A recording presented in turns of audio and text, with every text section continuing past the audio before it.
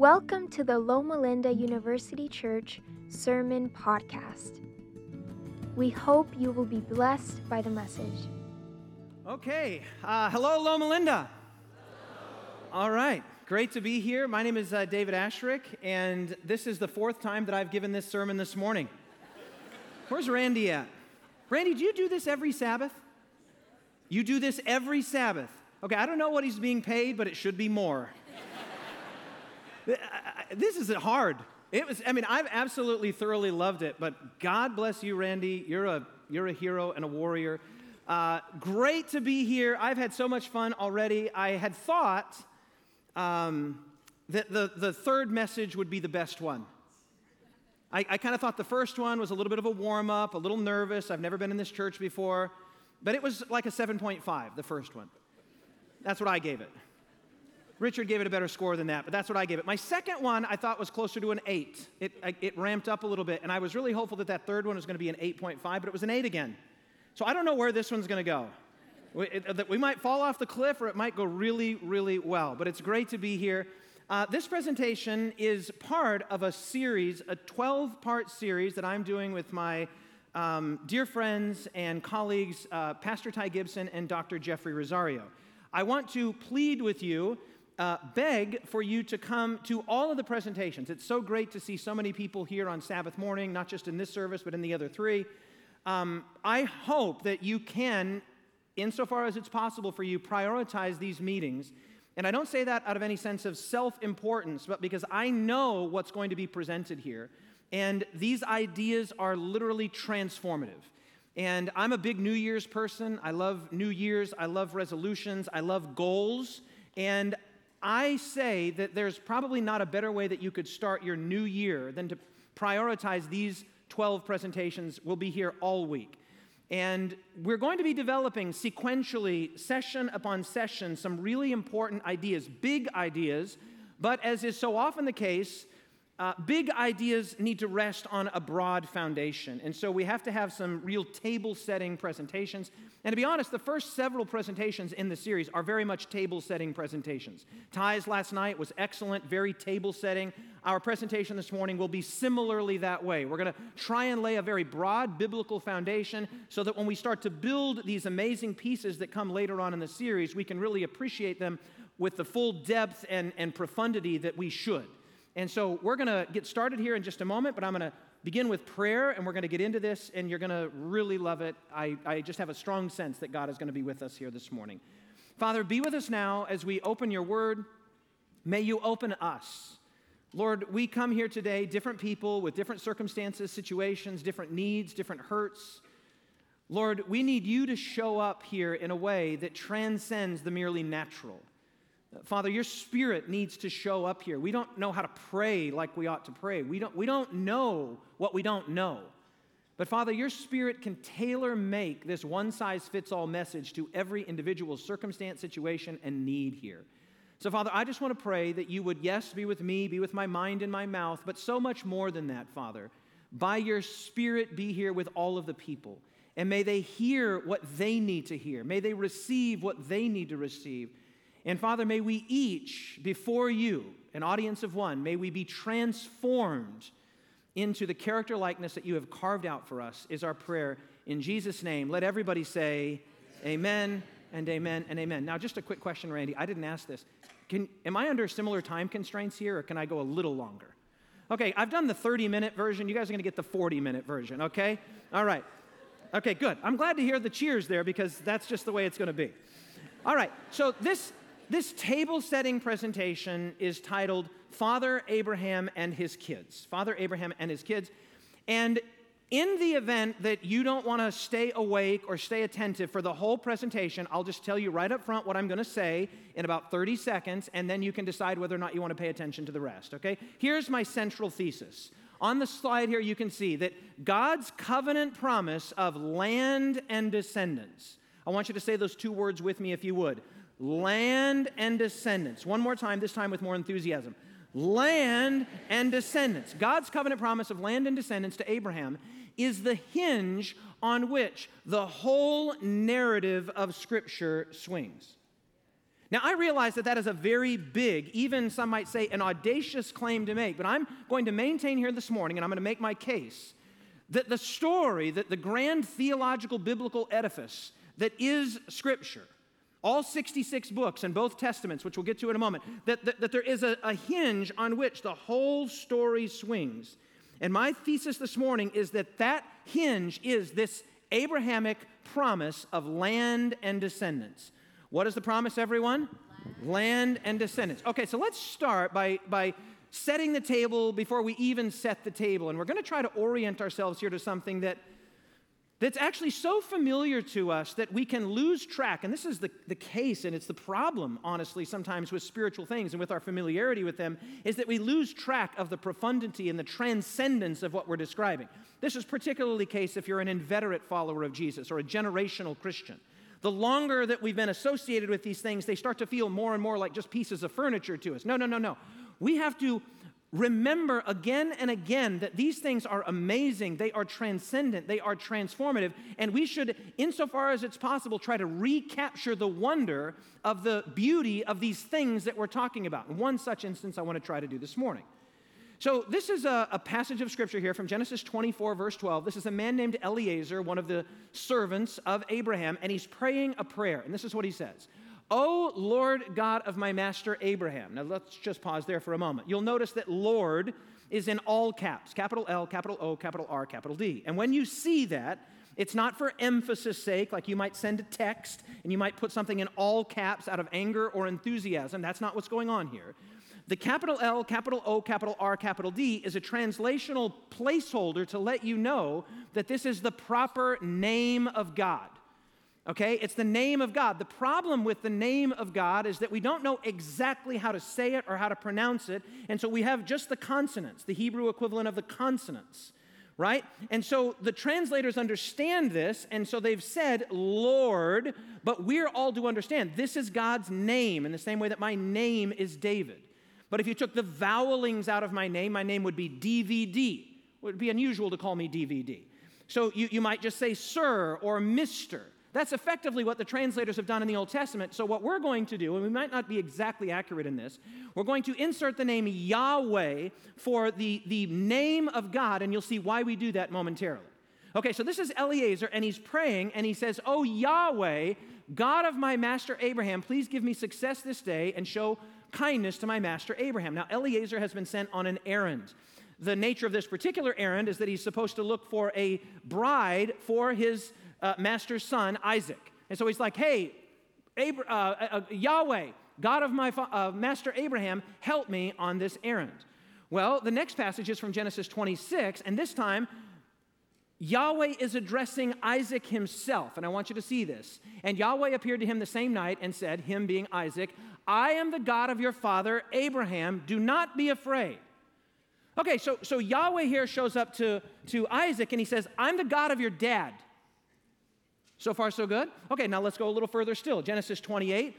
This is him now showing up to Abraham's grandson, Jacob. And this is what he says. And behold, Yahweh stood above it. It here in context is Jacob's ladder. Jacob has seen this incredible vision of a ladder that ascends all the way into the heaven and touches the earth. And after the vision has been seen and the angels ascending and descending on this, God says this to Jacob, I am Yahweh, the God of Abraham your father, and the God of Isaac. The land on which you are now lying, I give to you and your descendants. Notice again that recapitulation, land and descendants. We will come back to it again and again. But I want you to notice that effectively, here's what he says. He says, I'm the God of your dad and your granddad. God's identification here with Abraham, Isaac, and Jacob is remarkable. Now, let's just fast forward to the book of Exodus. So God heard their groaning. This is now the descendants of Abraham, and remembered his covenant with Abraham and with Isaac and with Jacob. The next chapter. Moreover, he said, I am the God of your father, the God of Abraham, the God of Isaac, and the God of Jacob. And Moses hid his face, for he was afraid to look upon God. Now, this is the one I really want to dwell on for a moment. Same chapter, but just moving forward a few verses to verses 15 and 16 of Exodus 3. Moreover, God said to Moses, thus you shall say to the children of Israel, Yahweh, the God of your fathers, the God of Abraham, the God of Isaac, the God of Jacob, has sent me to you. This is my name forever, and this is my memorial to all generations. Okay, what? God here, the infinite, eternal, illimitable, spiritual God of the universe, the one true God, is identifying himself. He's saying, hey, I'm the God of that guy, and I'm the God of his son, and I'm the God of his grandson. I'm the God of Abraham, Isaac, and Jacob. And he doesn't just say this, temporarily or serviceably. He says, this is my name. This is my perpetual name throughout all the generations. What an astonishing condescension. For God, again, the infinite, eternal, illimitable God of the universe, to identify himself with three human beings, a family, a single family. I mean, I suppose we do this at times. We do identify ourselves with reference to another person. I might say I'm Violetta's husband or I'm Richard's son. Okay, but generally we don't say, oh yeah, I'm John's neighbor and Susanna and Dennis. I'm the neighbor of John, Susanna, and Dennis.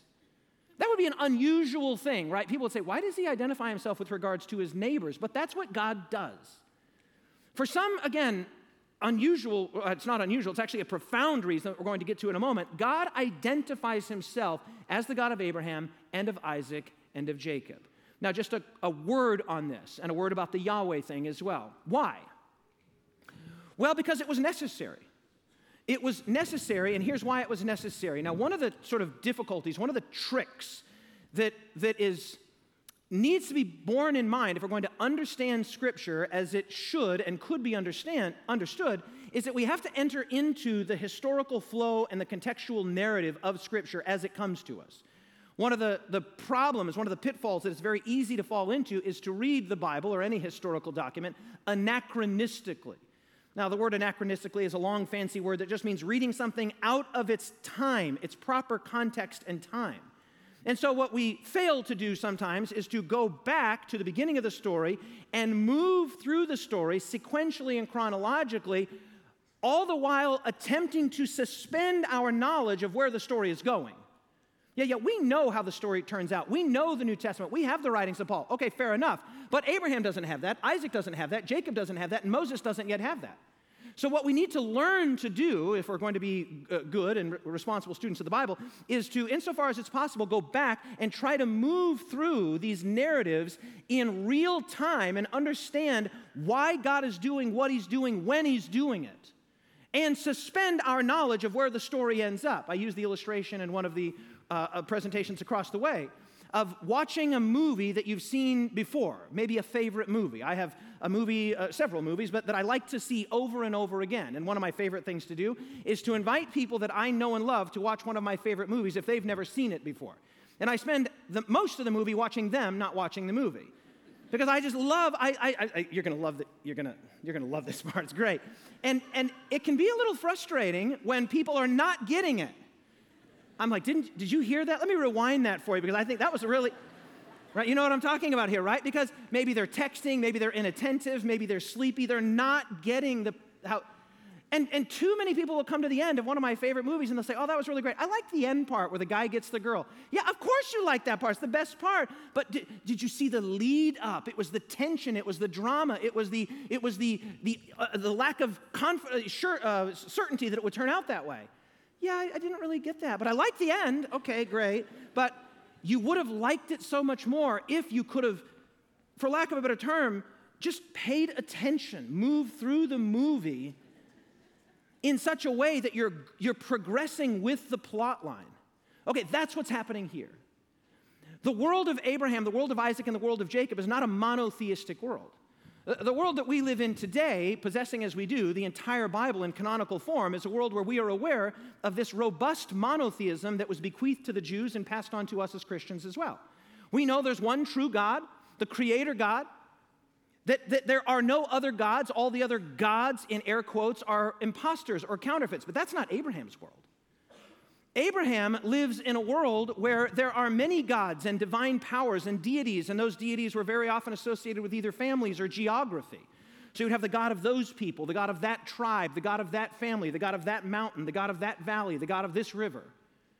All of these different kinds of gods, and now we can begin to understand why God would identify as, I'm the God of those people. This was the language of the day because there were so many quote-unquote gods on offer.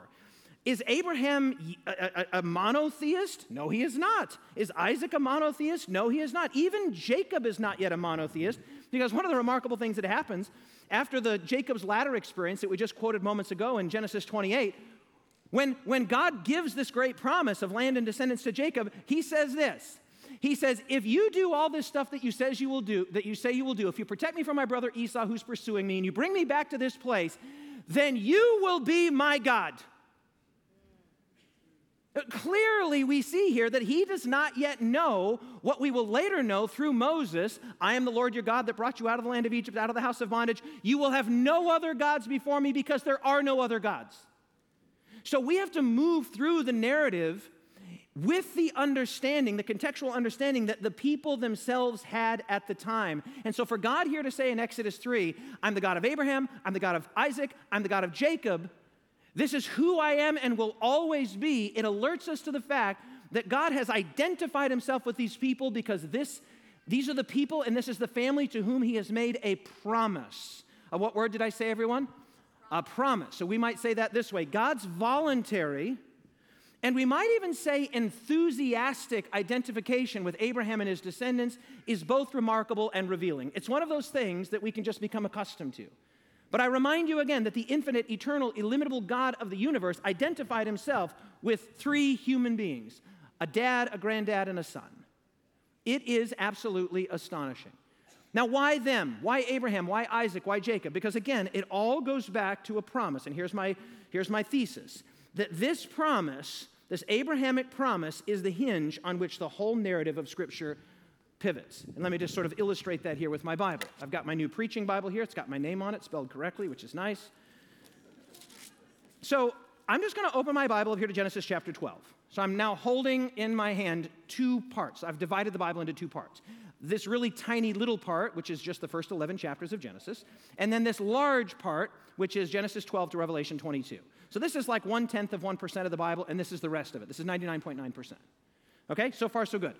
I'm making the case here that all of this right here, the 99.9%, is a single story, a single narrative, and that narrative is the story, the narrative of God making and keeping a promise to a man named Abraham and to his descendants. That the whole story of Scripture is that story right there. Now you might ask, and I'm glad you did, well, what's the first 11 chapters?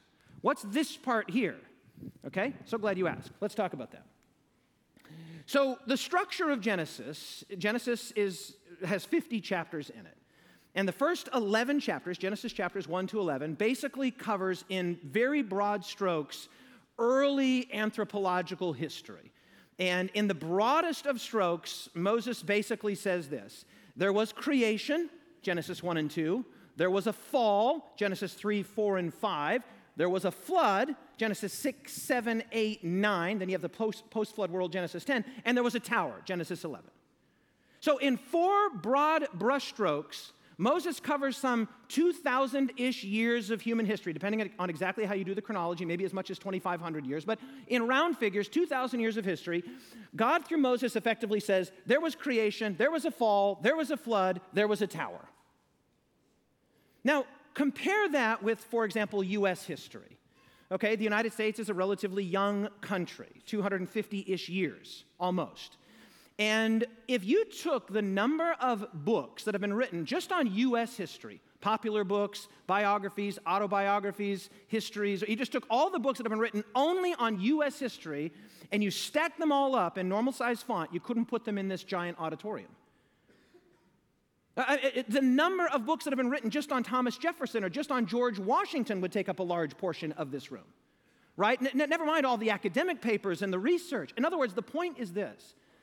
Clearly, God, through Moses, is not setting out here to give us an exhaustive, modern history-style treatment of early earth. No. He basically says there was creation, Genesis 1 and 2. There was a fall, Genesis 3, 4, and 5. There was a flood, Genesis 6 to 9. And there was a tower, Genesis 11. That's it. We long for more. There is so much more that we would love to know about the early earth, the primordial earth. But Moses is not inclined to disclose this to us because that's not the story that Moses is primarily telling. This first part here, this first 11 chapters, as important as they are, is what we would probably call today in our modern language, a prologue. A prologue. And the word prologue just comes from the words prologos. It just means the part before the part before the thing. Right? So this is a little bit to set the table. Okay? There was a creation, yes. There was a fall, yes. There was a flood, yes. And there was a tower. But as soon as Moses gets to the story of Abraham, he, as it were, slams on the brakes and slows down and goes to, and at times, excruciating detail about Abraham and his family. In 39 chapters, he now covers only about 250 to 300 years of human history. And we get, the detail becomes so granular that, for example, on one occasion, we are told a story that takes up quite a little bit of space about two twin brothers arguing over soup. Apparently, this is really important that we understand what's the particulars of the lentils and what's going on here. And they were red, right? This is important, apparently. Okay, so now our point here is to say this. The structure, or what we might call the architecture of Genesis, alerts us to the fact that Moses thinks he's telling a certain story. And I'm going to let you in on a little secret here. It's not just the story that Moses is telling. It's the story that all the prophets are telling. It's the story that all the Old Testament writers are telling. And it's the story the New Testament writers are telling too. And it's the story of Abraham and his descendants. Now, when we actually get to Genesis chapter 12, and Moses has slammed on the brakes and slowed way down to get into granular detail about this, we're introduced to Abraham in Genesis 12, 1-3. You can make a case that Genesis 12, 1-3 is the most important passage in the entire Old Testament, with the possible exception of maybe Genesis 15, 6. I mean, there'd be 4 or 5 passages in the Old Testament that would vie for the most important Old Testament passages. And I'm going to make my case here that this is the most important Old Testament passage because it sets the stage for everything that follows. Genesis chapter 12, beginning in verse 1. Now the Lord, Yahweh, had said to Abram, get out of your country, from your family, from your father's house, to a, what, everyone? Land that I will show you. I will make you a great nation. I will bless you. I will make your name great, and you will be a blessing. I will bless those who bless you, and I will curse him who curses you. Now, 2 quick observations about this passage. We could dwell a long time on this, but we're going to be quick. The first thing I want to note is that this Abrahamic embryonic promise from which the whole fountainhead of Scripture flows begins with 2 words. Does anybody remember? What were those 2 words? God said to Abram, get out. Okay, so this motif, this idea, I can see right there, an exit sign, exit, exit, exit, exit. Exit from the Latin ek, out.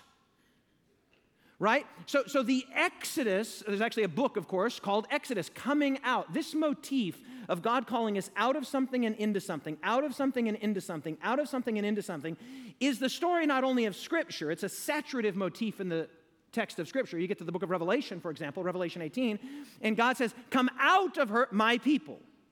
I mean, we could, if time allowed, we could just raise hands, and in this room right now, in probably 5 minutes, we could come up with not less than 10 instances of Exodus as the major motif in a given story in Scripture. God's calling out, God calling out, God calling out, God calling out. And in a way, by way of analogy, our lives are very often stories of Exodus. We literally come out of our mothers, and then we come out of childhood. We come out of adolescence. We come out of young adulthood. We come out of singleness, many of us, most of us. We come out of childlessness. We're in a continual state of moving out of something into another thing. Come out. But when God said to Abram, come out, get out of your country from the land of the Ur of the Chaldeans, what we today call Mesopotamia. Mesopotamia just means the land between the rivers, the Tigris and the Euphrates River, and Abraham moves back west under the advisement of God, the invitation of God. This was not a mere geographical location like you might locate from Redlands to San Francisco or from Oklahoma to Texas. This is an invitation to come out from and away from all that was familiar to Abraham, including and especially, but not limited to, his gods and the deities of that region. I told you earlier that the gods of the ancient Near East were tied very often to families, to clans, to tribes, to people, and to geographical locations. And so when God calls Abraham out, it's not a mere relocation program. It's come out from what is familiar to you. Come out of that place. Move back west, and there's a lot of significance there that we're not going to get into, from east to west, back to a land that I will show you. That's the first thing I want to note, is that Exodus motif. The second thing I want to note is that we might fairly accuse God of a kind of favoritism here in the calling of Abraham. We might say, well, wait a minute, why Abraham? Or Abram at this point. His name has not yet been changed. Why? But we might fairly accuse God of that if the last clause in the promise didn't exist. God says, I'm going to bless you. I'm going to make your name great. You're going to be a great nation. I'm going to bless those who bless you. I'm going to curse those who curse you. We might say, well, this is a little unfair. This doesn't strike me as exactly equitable. But watch the last line. And in you, say this with me if you would, all the families of the earth shall be blessed. Okay. Effectively, what's happening in Genesis 12 is that God is beginning the reversal of the curse of Genesis 1 to 11. I want to say that again. Effectively, what's happening in Genesis 12 is the beginning of the reversal of the curse of Genesis 1 to 11. What's the curse of Genesis 1 to 11? Genesis 3, we could summarize the problem of Genesis 3 as vertical alienation from God. This is the problem of Eden. Adam and Eve hid themselves from the Lord God amongst the trees of the garden. Alienated from God, hiding from God, vertical alienation. But this is not the only axis upon which human beings experience alienation and isolation. We are also living in the Genesis 11 world, which is a world of horizontal isolation and alienation. That's the post-Babel world. It's a world of fragmentation that began along linguistic and geographical grounds, but then eventually became cultural, religious, racial, etc. That's the world we live in now. The world that we live in today in 2024 is the post-Genesis 3, the post-Genesis 11 world, the post-Babel world, where there's people that look like me and people that don't look like me, people that talk like me and people that don't talk like me, people that live where I live, people that don't live where I live, people that think like me, people that don't think like me. We have all of these divisions in this world in which we live. It's the us and the them world of Babel. This us and them can be racial, it can be economic, it can be educational, it can be national, it can be geographic, whatever. That's the world that we live in. And what God is effectively saying he's going to do here, that's what we just read there in Genesis 12:3. In you, Abraham, all the families of the earth will be blessed. Here's effectively what God is saying. Humpty Dumpty sat on a wall, and Humpty Dumpty had a great fall, and all the king's horses and all the king's men couldn't put Humpty Dumpty back together again. The world was broken, vertically broken, horizontally broken, and God shows up in Genesis 12 and says, I'm going to fix the world. I'm going to fix the world vertically, and I'm going to fix the world horizontally. I'm going to even further reduce it, I'm going to put the world back together spiritually, and I'm going to put the world back together socially. I'm going to fix the world. Can somebody say amen? And so it's on that turn that we can no longer accuse God of favoritism, because what God was doing in and through and to Abraham was just that Abraham was the means or the vehicle through which he was going to bless the whole world. And so even though we're only very early in the story, I mean, we're just barely getting started in the story, we can safely surmise that God's promise to Abraham and his descendants is not regional and exclusive, it's, what word? Global and inclusive. Friends, God is not doing a small thing. God is doing a big thing. Can somebody say amen? God's not just doing a small, regional, parochial thing. What God says to Abraham is, I'm doing a big thing. I'm doing a global thing. In fact, if we panned out still further, God is doing a cosmic thing. God is putting Humpty Dumpty back together again. How is he going to do it? He's going to do it through a promise that he makes to a man named Abraham and to his descendants. Now, if we go from the Old Testament to the so-called New Testament, we come to Matthew chapter 1. First book, first chapter, first verse of the New Testament, so-called New Testament. In your paper Bible, if you have one, there's only one uninspired page in it. If you have a paper Bible, you open it up, you just go find Matthew chapter 1, and there will be an uninspired page in your Bible. You don't believe me? Go look at it. It'll say New Testament on it. Now, my Bible doesn't say that because I tore that page out. I tore it out because it doesn't belong there, right? Now, you might not be so cavalier as I was and tear it out, but you can at least fold it over so you don't have to look at that icky, uninspired page, because God didn't write that, the prophets didn't write that, the publishers wrote that. And the problem with that page that says the New Testament is that it introduces into the mind a discontinuity between the so-called Old and the so-called New Testaments. The Old Testament's old, it's antiquated, it's obsolete, it's dusty. Who wants the Old Testament when you can have the shiny New Testament? No. That page doesn't belong there because there is continuity between the so-called Testaments. God is not telling two stories. God is telling one story. God doesn't have two families. He has one family. God doesn't have two promises. He has one promise.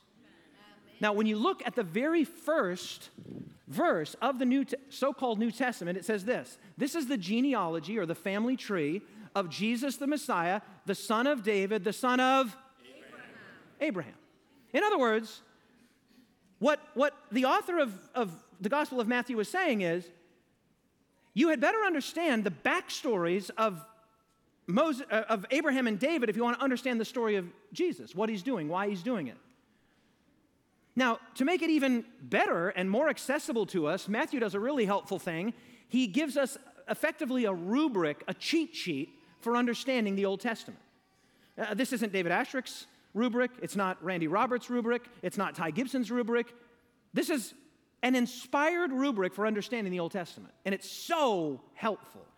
Matthew chapter 1, verse 17. After going through a series of begat, so-and-so begat, so-and-so begat, so-and-so begat, so-and-so begat, so-and-so, he says this by way of summary. Thus there were 14 generations in all from Abraham to David, 14 from David to the exile in Babylon, and 14 from the exile in Babylon to the Messiah. Oh, this is extremely helpful. Matthew basically gives us the Old Testament in 3 chapters. Abraham to David, check. David to the captivity, check. The captivity to the Messiah, check. And any Jewish reader would immediately detect what we might not so quickly detect, and that is that a 14, a 14, and a 14 is 7777777, which anticipates the 7th 7, which anticipates the year after the 7-7, which is the Jubilee. And the Jubilee was the grand and glorious climax of the whole Hebrew calendar, where the land was returned to its ancestral owners and slaves were set free and all debts were forgiven. Any Jewish reader would immediately detect 14 generations, 14 generations, 14 generations, has us, significantly and precipitously on the edge of a great revelation. And that revelation is Jesus, who shows up as the embodiment and the incarnation of Jubilee. And I don't have time to develop that. But here we might graph that like this. So here's Matthew's chapters. Abraham to David. That is a discrete and understandable chapter for these reasons. The promise of land and descendants to the realization of land and descendants under a united monarchy and a godly King David. Okay, so you can understand why that would be a discrete chapter. Abraham to David. Okay, but then from David to the captivity is a remarkable chapter because after David, who was, of course, the second king in the united monarchy, you get Solomon, which was sort of the maximal height of Israel under a united monarchy, and then the wheels come off the chariot very quickly, and within, a few centuries, you are back in Babylonian captivity, and Babylon is where Mesopotamia is. So really, what you have here in this story is that the story is starting over. You went from without land to the promise of land to a king, but now you're back to where you started. But the promise is that there will be a new king and not a faulty, frail, feeble king like David was, wonderful though he was at certain points in his life, but the King of Kings and Lord of Lords, Messiah. This is not my understanding of the Old Testament. I didn't come up with this. It's not some innovation that I crafted. Matthew's telling us how to understand the Old Testament. Abraham to David. The promise of land to the realization of that land. David to the captivity. The loss of the covenant promise. But captivity to the Messiah. The realization of the promise to an even greater degree. And that's what I want to show you here. I don't say this condescendingly or professorially because I don't want to sound like I'm an important person and I have important things to say. But I do think this is true. That you can't fully or really understand the story of Jesus without first, at least broadly knowing the story of Abraham and his family.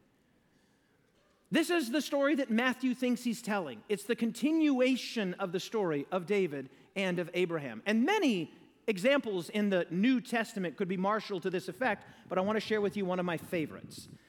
This encounter with Jesus and the Roman centurion is a top 5 encounter for me in all of Jesus' interactions with people. I would say for me, it's on my top 5 list, right up there with Jesus and the woman at the well. I never fail of loving this story, preaching on this story, coming back to this story again and again, because there's so many layers and there's so much beauty here, and I want to just share it with you very briefly. So I'm in Matthew chapter 8, and I'm going to start reading in verse 5. It says, when Jesus had entered Capernaum, a centurion came to him asking for help. Lord, he said, my servant lies at home, paralyzed, suffering terribly. Jesus said to him, shall I come and heal him? Now, one of my favorite things about this story is the reflexive way which Jesus just, as soon as there's a need, as soon as there's an invitation, he just instantly responds. There's not, let me counsel with my people, let me see what we can work out, maybe, no. It's just, there's a need, there's a desire, somebody wants me, I will come. Jesus said to him, shall I come and heal him? Verse 8, the centurion replied, Lord, I do not deserve to have you come under my roof. But just say the word and my servant will be healed. For I am a man under authority with soldiers under me. I tell one, go, and he goes. I tell that one, come, and he comes. And I say to my servant, do this, and he does it. Okay, after the Roman centurion finishes saying this, Jesus reaches down, picks up his jaw off the ground, and he reattaches it to his skull. He puts his mandible back on his... Now, you say, how do you know that? Well, because if you look at the actual text here, it says, when Jesus heard this, what the Roman centurion say, he marveled. Okay, what are some synonyms for marveled? He was surprised. Okay, great. He was astonished. He was incredulous. He was gobsmacked. He couldn't believe what he was hearing. Now, this is another example of reminding ourselves to go back and read the story through in real time, to suspend our knowledge of everything else insofar as it's possible and try to read the story in real time.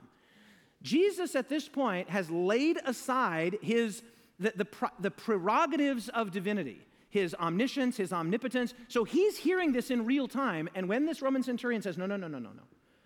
Now, I don't need you. You don't have to come to my house because I understand that you're a man of authority like me. I'm a man of authority. I just tell people to go. They go. I tell them to come, and they come. You can just speak the word. Jesus hears this, and Matthew records, he marveled. He was thrilled. His heart leapt with joy when he heard this. And notice what he says. He turns to the crowd that was with him. It says here, he marveled and said to those who followed. Now, this is still early on in Jesus' ministry. The Sermon on the Mount has just happened in Matthew 5, 6, and 7, so Jesus did have a smallish crowd following him. Of course, throughout his ministry, as he grew, his popularity grew, the crowds would get larger and larger, and this would eventually become problematic for Jesus. But at this point, there was still a smallish crowd that was with Jesus, perhaps several dozen, maybe as many as 100. Jesus turned his attention to those that were following, and he says these words, assuredly I say to you, I have not found such great faith, not even in Israel.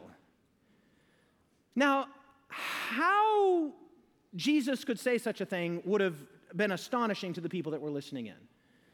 No one would have put these words on the lips of a first, second, or third century Messiah. One of the reasons that we can be confident here today that Jesus is the Messiah is that no one could have written this story.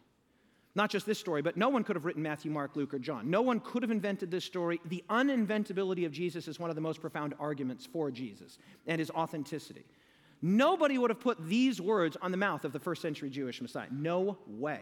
To unambiguously, enthusiastically, and incomparably affirm a Gentile, a Roman, a Roman soldier, and a leader of Roman soldiers, you've got to be kidding me. And yet that's exactly what Jesus does. And he doesn't just say, hey, well done. Yeah, you know who I am. He compares and this is the knife twisting part. He compares the faithfulness of the Roman and the faith of the Roman to his own Jewish countrymen. And he says there's nothing like this in Israel. I mean, Jesus at this point is almost 30 years old. He has seen a lot. He's heard a lot. I mean, at the age of 12, he was giving lectures to the scholars in the temple. I mean, he knows things. Well, as if that's not enough, Jesus, of course, if you read the subtext here, Jesus senses the embarrassment, the piercing nature of what he has said to the crowd that's there. And so he further twists the knife. Jesus says, and I say to you that many, what word, everyone? Many, not a few, not a paltry, small group. No, many will come from the east and the west, which is just a first century Jewish way of saying not from here. Not people that look like us, not people that talk like us, not from here.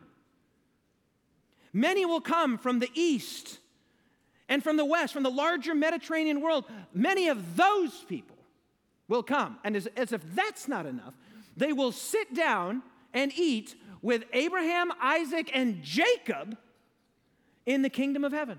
Jesus here is effectively saying, if you find this affirmation of the Roman centurion astonishing, just wait till you see what the new heaven and the new earth is going to look like. You're not ready for it. Now, this was astonishing to the people that heard it, but all Jesus here is doing is in his own way recapitulating the Abrahamic promise. That I will bless you and you will be a great blessing, and in you all the families of the earth will be blessed.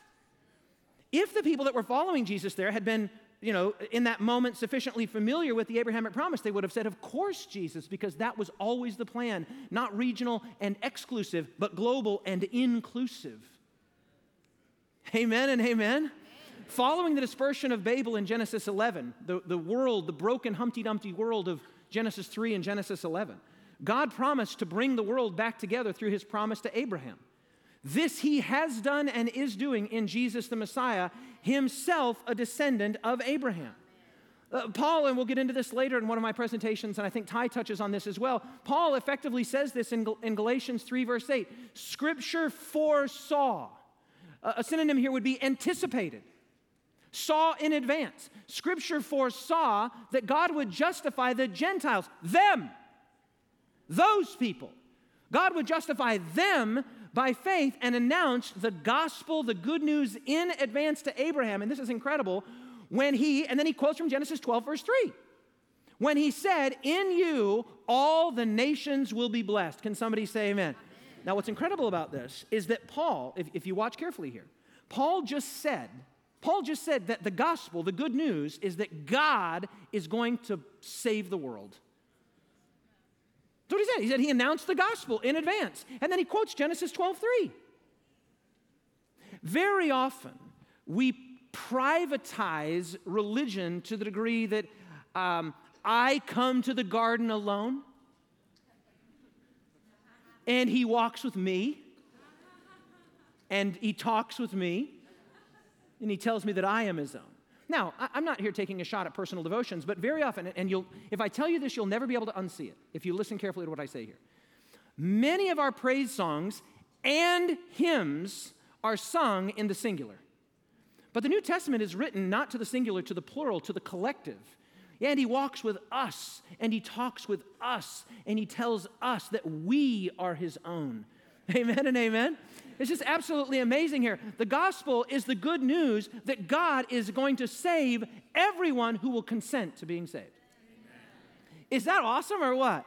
Yes, Jesus is the hero of the story, and many know this is true, but we don't know why Jesus is the hero to the story. And what we mean by that is you can have the right answer, Jesus is the right answer, but why did Jesus do what he did? Why did he say what he said? Why did he, and we're going to get into that in my next presentation, tomorrow actually.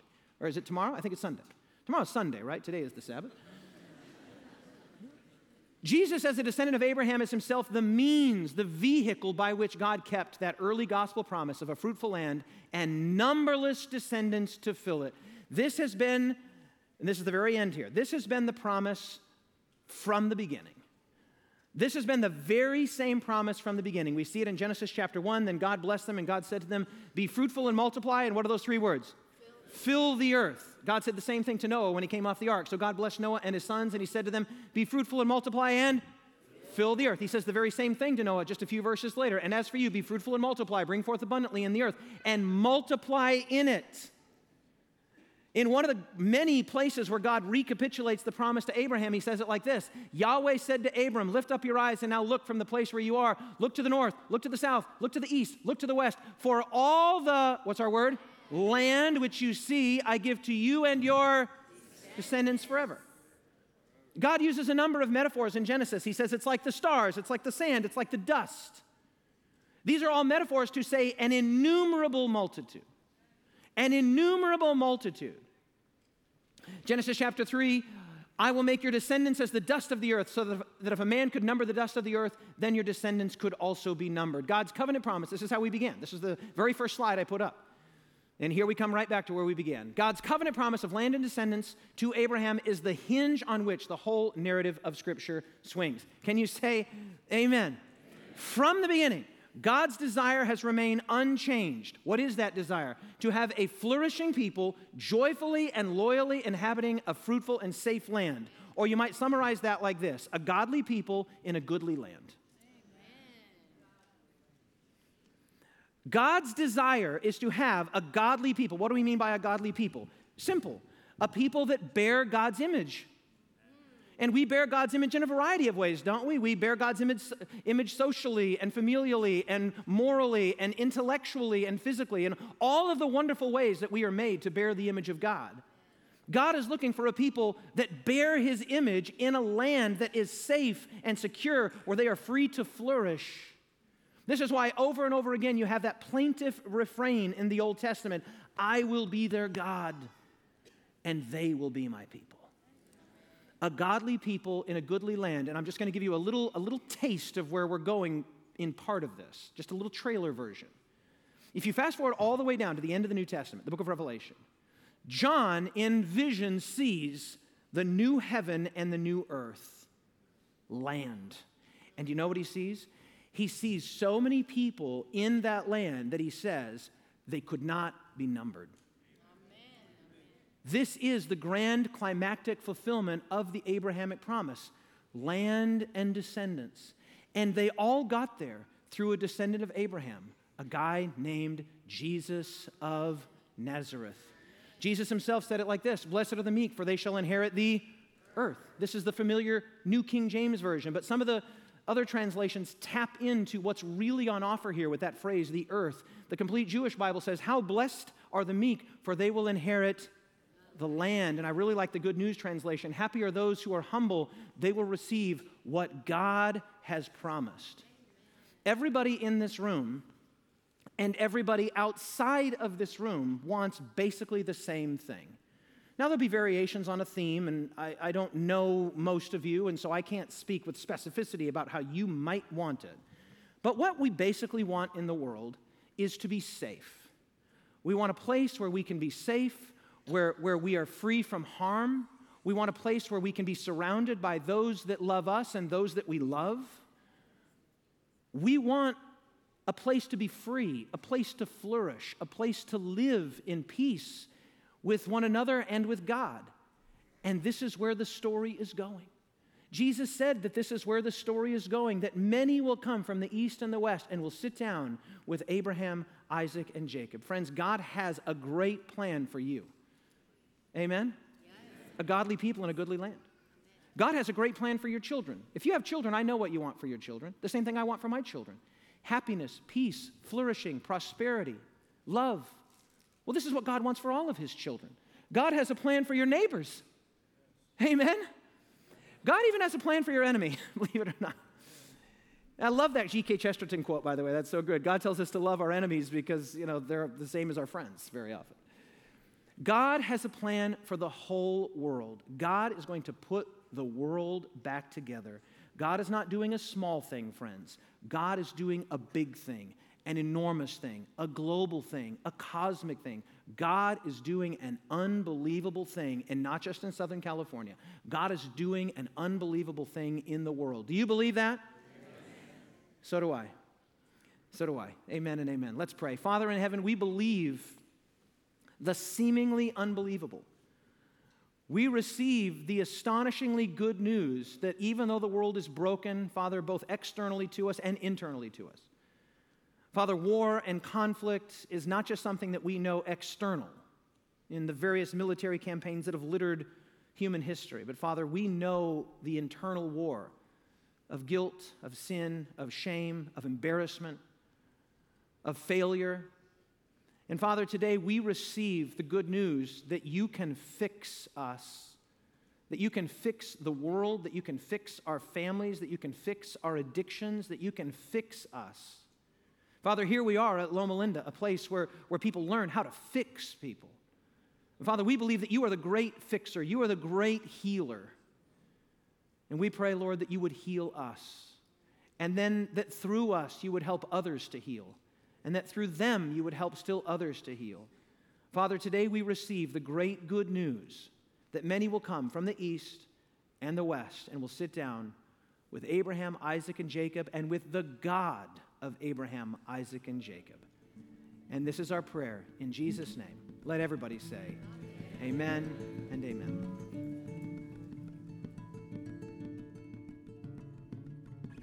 Find more podcasts, videos, church events, and how you can support the Loma Linda University Church at lluc.org.